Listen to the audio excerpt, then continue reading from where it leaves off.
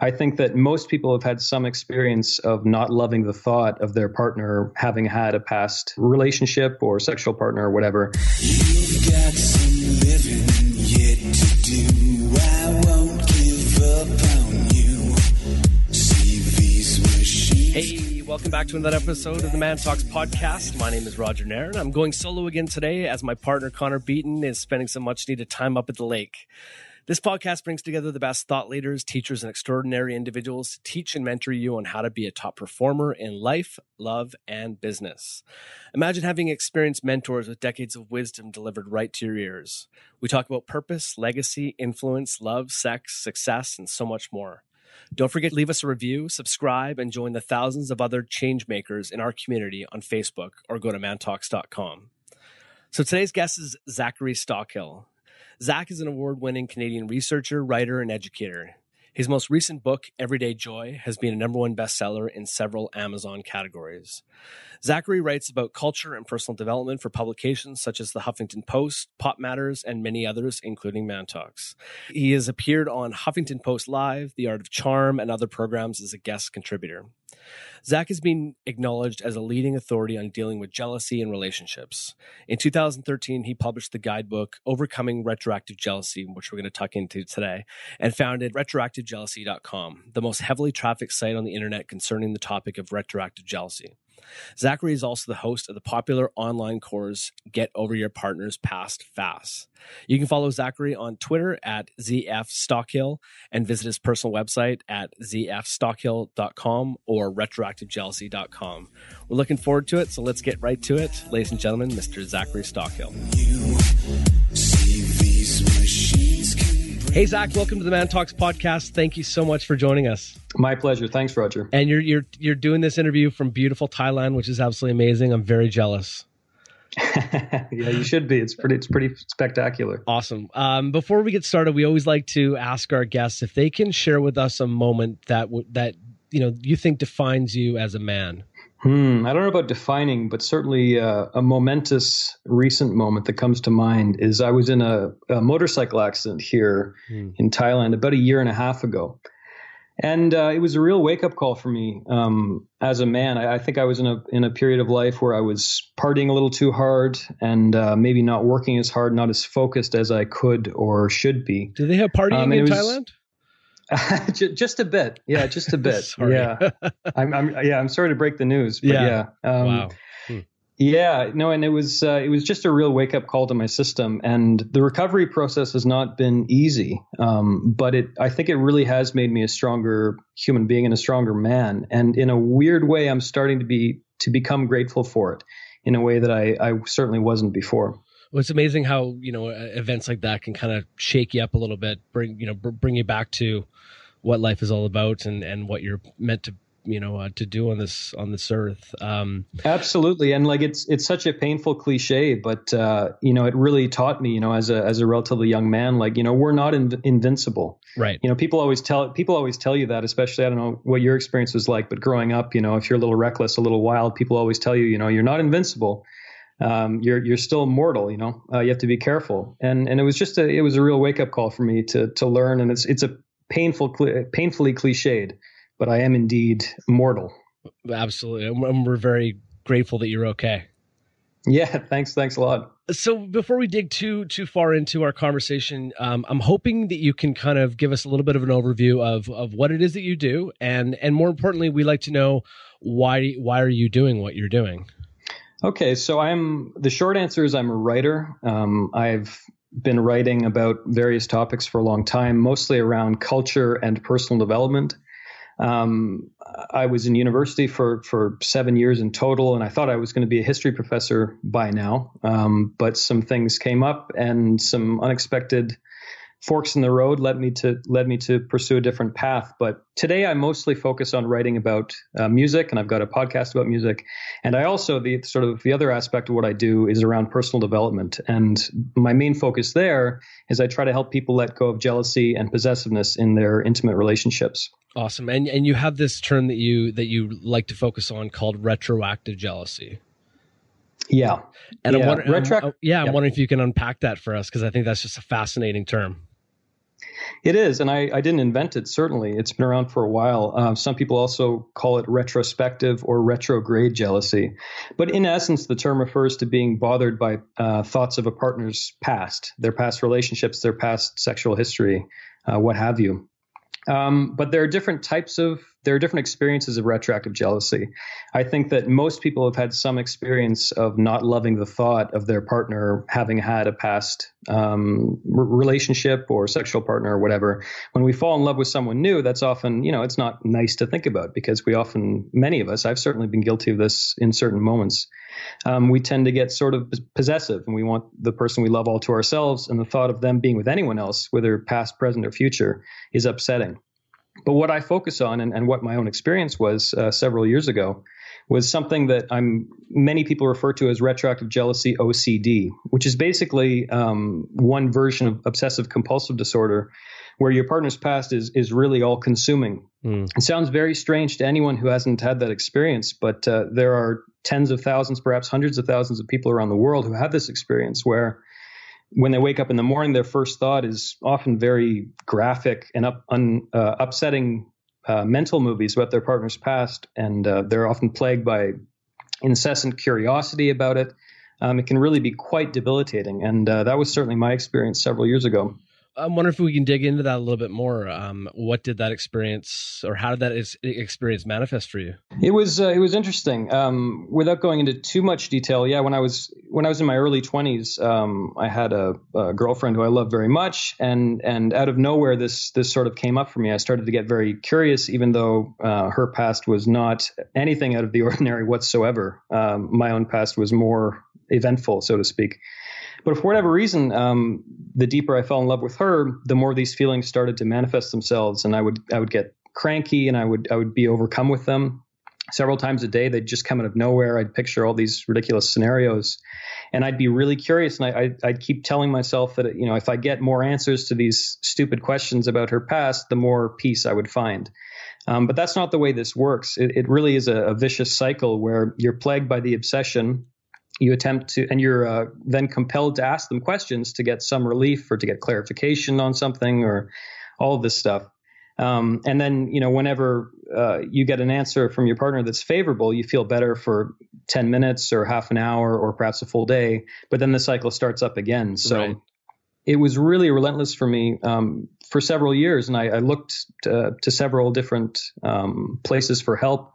I looked for therapy, I read books, and I looked a lot online. And this is going to sound really self-serving, but I really couldn't find much online that was constructive or helpful or even compassionate.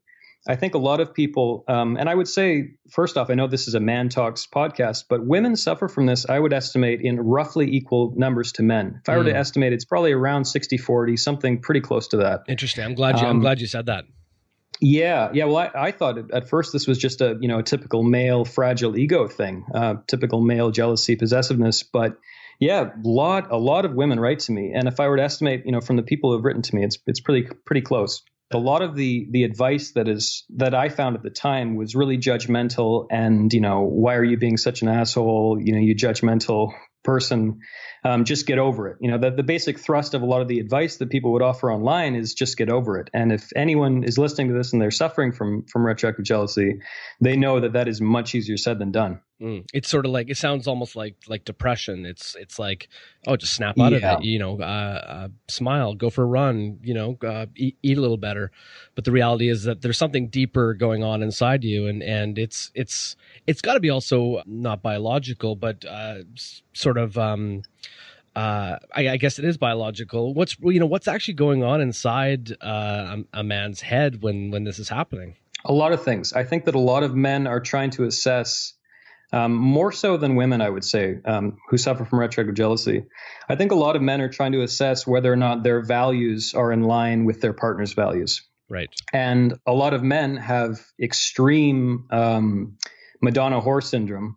And extreme double standards when it comes to judging their partner's past, where they lambast their partner for the same things that they've done in their own past. So I think a lot of guys, it's about trying to figure out whether this person would be a good mother for my child, how could she do those things, that kind of thing. A lot of men still, even in the 21st century, try to, I won't say deny, but they try to in some ways pretend that women don't have often voracious sexual appetites, or they're just entitled to their own sex lives, their own past, their own mistakes.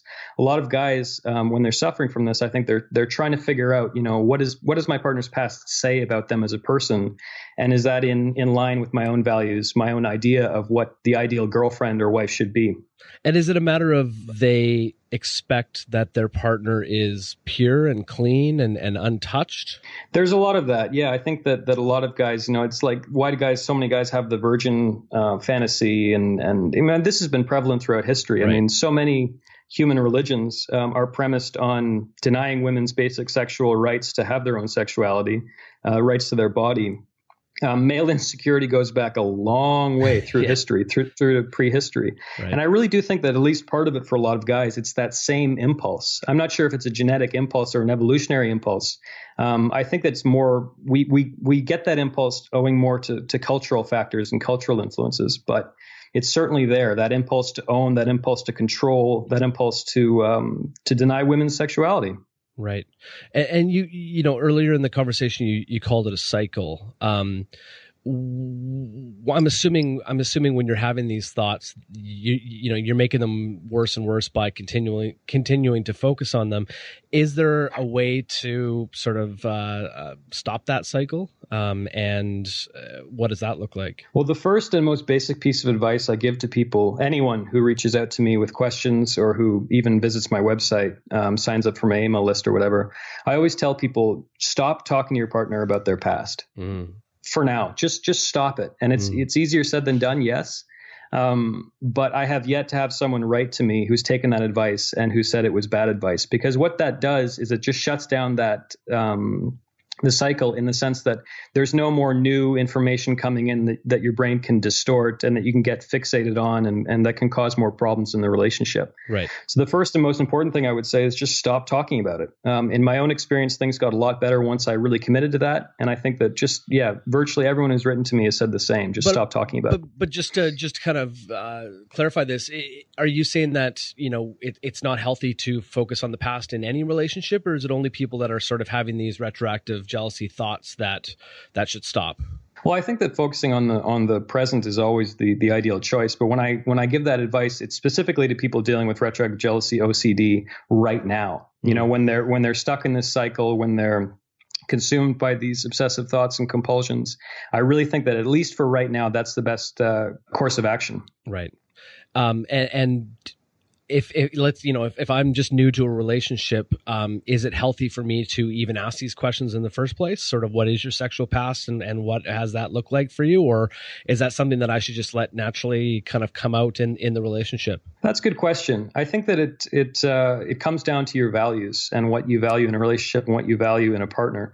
I think that generally, if people were to ask me, I think it's better just to kind of let those things come out eventually, because they often will. However, if you're dating a woman who's an intravenous drug user and who's, you're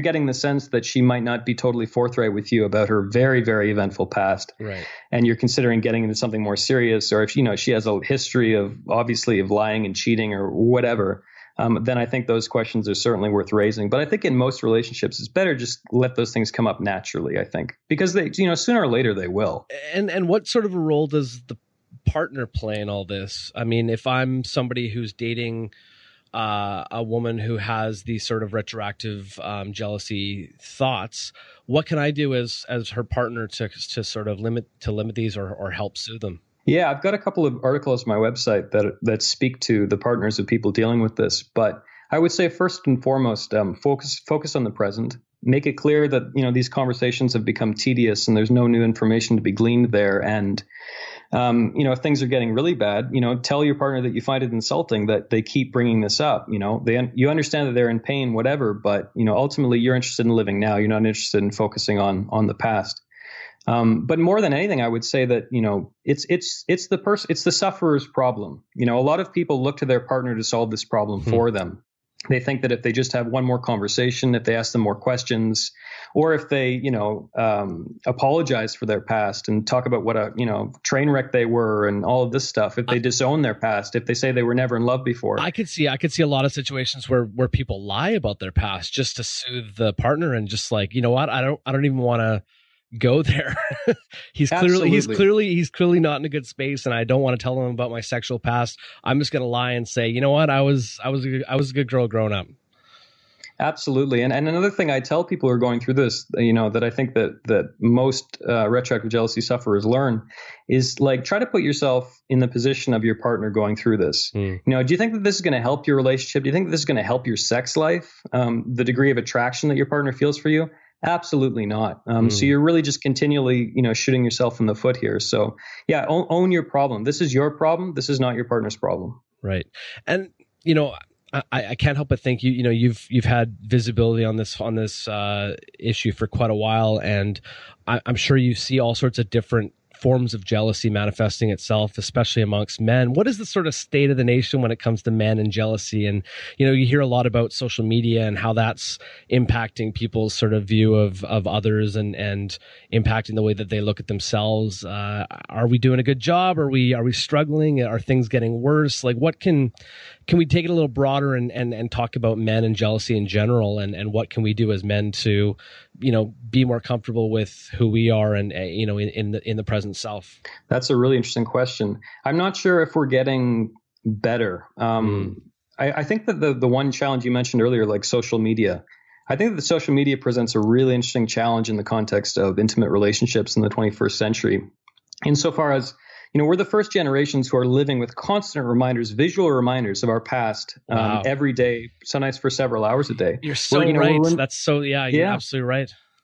And I think that we don't really know how to deal with that. It used to be that if a husband and wife wanted to talk about their past, they had to get out the scrapbook and go back and all the photos and I don't know what I was doing back then.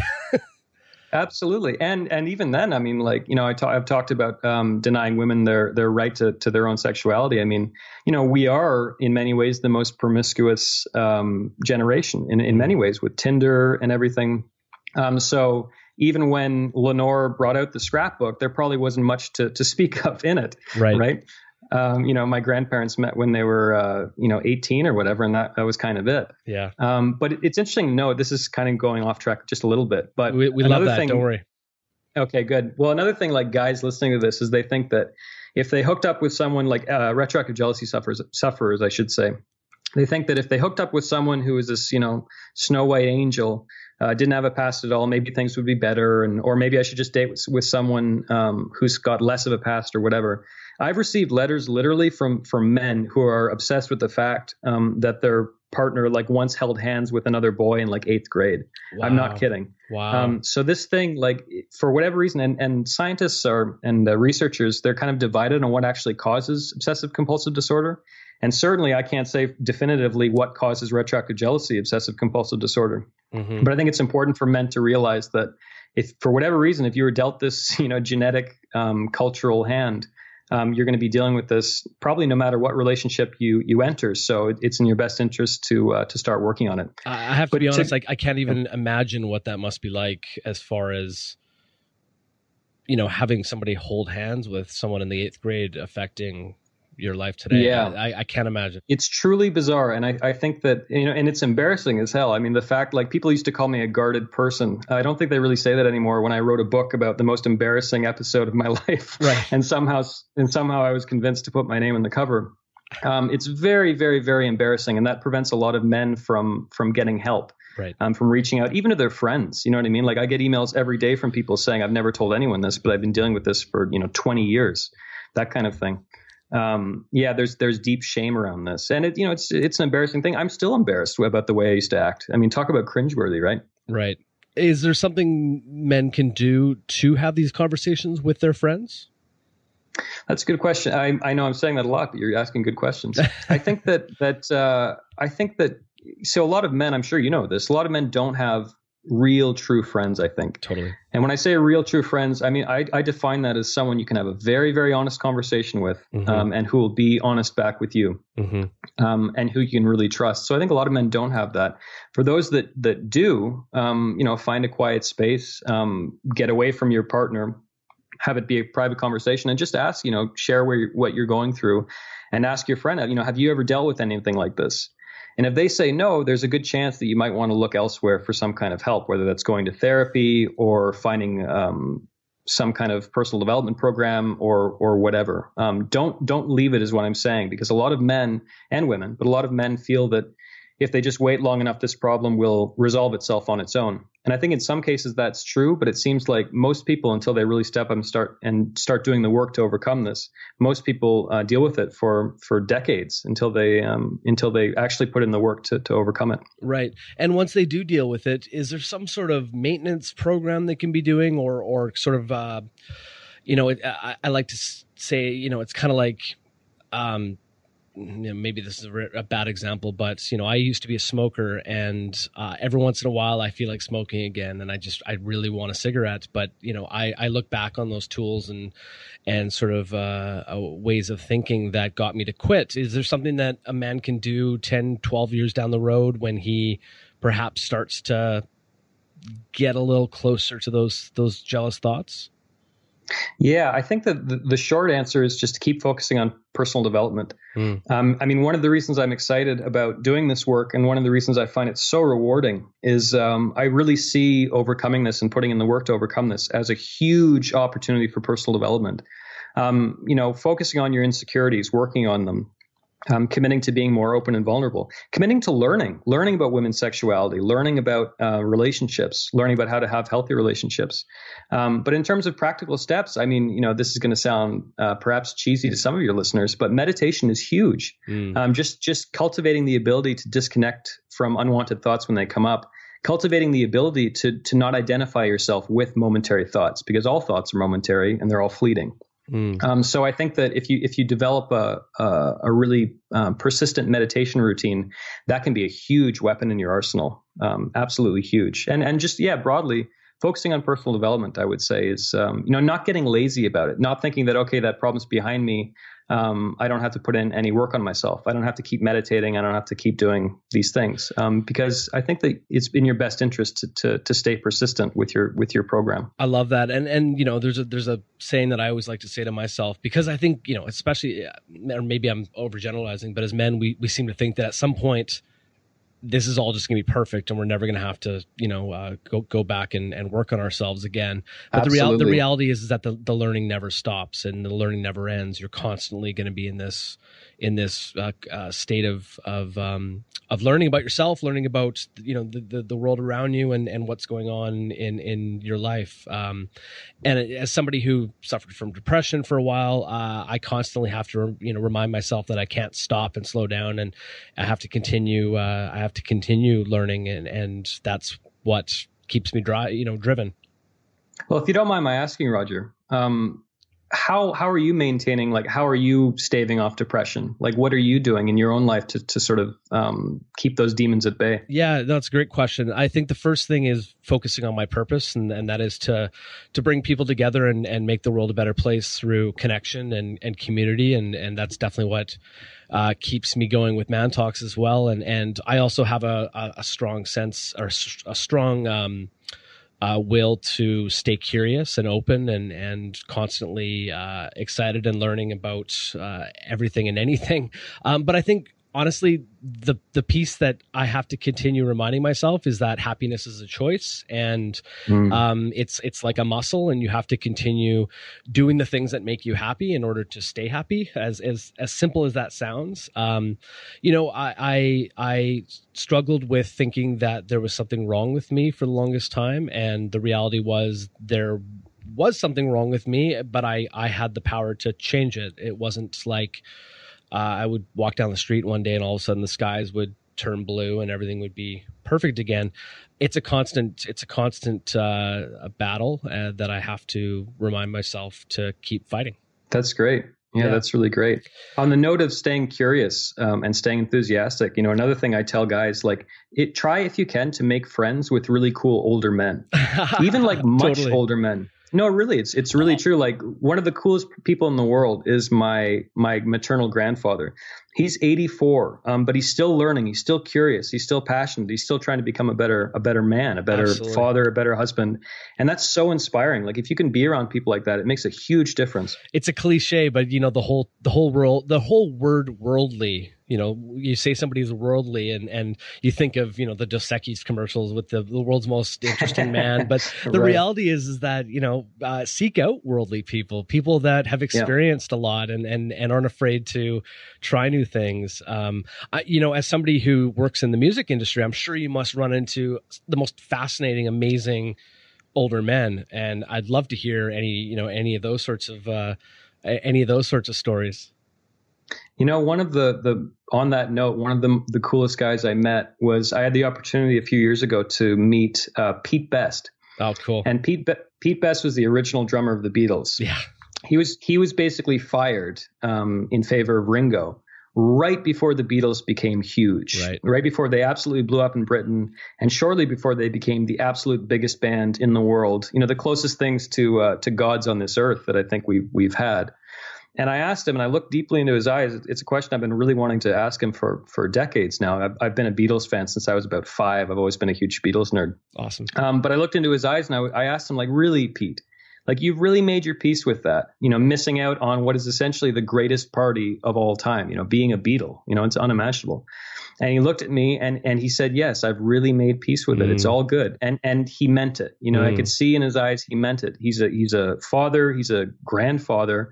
And he's still touring and making music. And he's okay. Do you know what I mean? He's okay. Totally. And he could have lived with that huge depression and huge sense of missing out. And he could have become angry and bitter and all these things so easily. Just the meanest, strongest, largest form of jealousy I could possibly imagine. Oh, yeah. There's a potential for that. I mean, try to imagine, it's unbelievable. And being confined in some ways to the footnotes of rock history when you played such an integral role. But he told me he was okay. And not to mention, and this is nothing against you, but he must have, thousands of people asking him that very question. Exactly. Reminding him. Exactly. Interestingly, though, in my defense, in a lot of interviews, it seemed to me that journalists shied away from that question. Oh, really? Yeah. Now, this is just, perhaps it's my own bias, but it seems like a lot of journalists shy away from that question. I think because at the risk of upsetting him, or at the risk of, because he actually did deal with depression for years. Oh, okay. It's a very interesting post-Beatles history of Pete Best. He actually went back to Liverpool and became a civil servant, but he did have some demons for a while. Wow. But to see him emerge on the other end of that, a peaceful, contented, happy, elderly gentleman was big for me. It was like, okay, I think I'm going to be okay. If Pete Best is okay, I think I'm going to be okay. Awesome. So I'm curious, I'm always fascinated when somebody like yourself focuses on, something like retroactive jealousy and really makes that the core of what they are meant to put on this earth to do. What gets you out of bed every day? What gets you focused on that every day? What gets you answering that 100th email every day, and what gets you coming back for more? Well, I'll tell you, a good friend of mine, a guy named Cody McKibben, gave me a good tip when I was feeling discouraged a couple of years ago. And he said, put all the emails you get of people appreciating you, appreciating what you've done, saying they loved your book or your course helped them, whatever. Put those in a folder called appreciation in your inbox, and look through those when you're feeling low. So I have had moments of what's the word I'm looking for? Challenge. Yeah, challenging moments where I was like, what am I doing this for? But looking through those emails really makes a big difference. And I remind myself that, and this is going to sound perhaps boastful, but like I am helping people. Mm-hmm. I think I've helped some people in a really big way. Some people have said I've saved some marriages. And again, that sounds braggadocious, but the fact is I think I have helped some people by sharing my own pain and sharing my own journey through it. And that's a really, really good feeling. Someone like you, I'm sure can relate to that. It's a really special feeling. It's very, very humbling in a way. And it kind of makes you feel like, regardless of your personal feelings, you have to keep on doing this because you're doing some sort of good in the world, and it's making a difference in people's lives. However, I will say that so when I originally published my book, I published it under a pen name for two reasons, basically. One is I was already writing for the web about music and culture and politics and different things. And I didn't want this work to impact my other work in any way. And two, I was just embarrassed, plain and simple. And I didn't want to be pigeonholed, as the retroactive jealousy guy. So I am working on different things. I've got a new music podcast. I'm looking at expanding the focus of my jealousy website. But the fact remains that, and I get weird looks at parties sometimes when people ask me the projects I'm working on and talk about retroactive jealousy. Yeah. But it really is worth it. It really, really is worth it to get some of those emails and to feel like you're helping some people through some difficult stuff. Amazing. Well, let's get the plug in for the music podcast. What is it called? I love a good plug. It's called Travels in Music, and it's basically what it sounds. It's kind of most travel shows, travel websites, whatever, look at the world through food. I'm looking at the world through music, exploring the relationship of music to place, and just having really relaxed conversations, kind of like what we're having right now, with really interesting people about music and the way it changes lives. So yeah, travelsinmusic.com. Awesome. And if anybody wants to learn more about retroactive jealousy, where can they go? They can go to retroactivejealousy.com, which is my website. And you can tell I've been at this for a while because that domain was available. But yeah, awesome. Retroactivejealousy.com. And if anybody wants to learn more about you and your projects and your books and sort of what's going on in your life, what's the best way they can do that? Probably the best way for that is to go to zfstockhill.com, or for our American friends, zfstockhill.com. Awesome. And is there a way that they can get a hold of you, or do you do the Facebook thing, the Twitter thing? I do. I'm a big fan of Twitter, much more than Facebook. So yeah, you can follow me on Twitter. My Twitter handle is zfstockhill or zfstockhill. Awesome. Zach, we really, really appreciate this. This was a great conversation, a lot of value for our community. Thank you so much. The pleasure's mine. Thank you, Roger. And guys, you can learn more about Man Talks by going to the mantalks.com site for more podcasts, blog posts. We have a lot of amazing articles and posts up there. Zach himself has written one, which is fantastic. And please, please, please subscribe to us on iTunes so that you never miss an episode. And of course, leave us a rating on iTunes. It helps to really man it forward and bring our podcast into as many ears as possible. Thank you so much for listening to the Man Talks podcast. Catch us next week for another inspiring conversation with an inspiring man.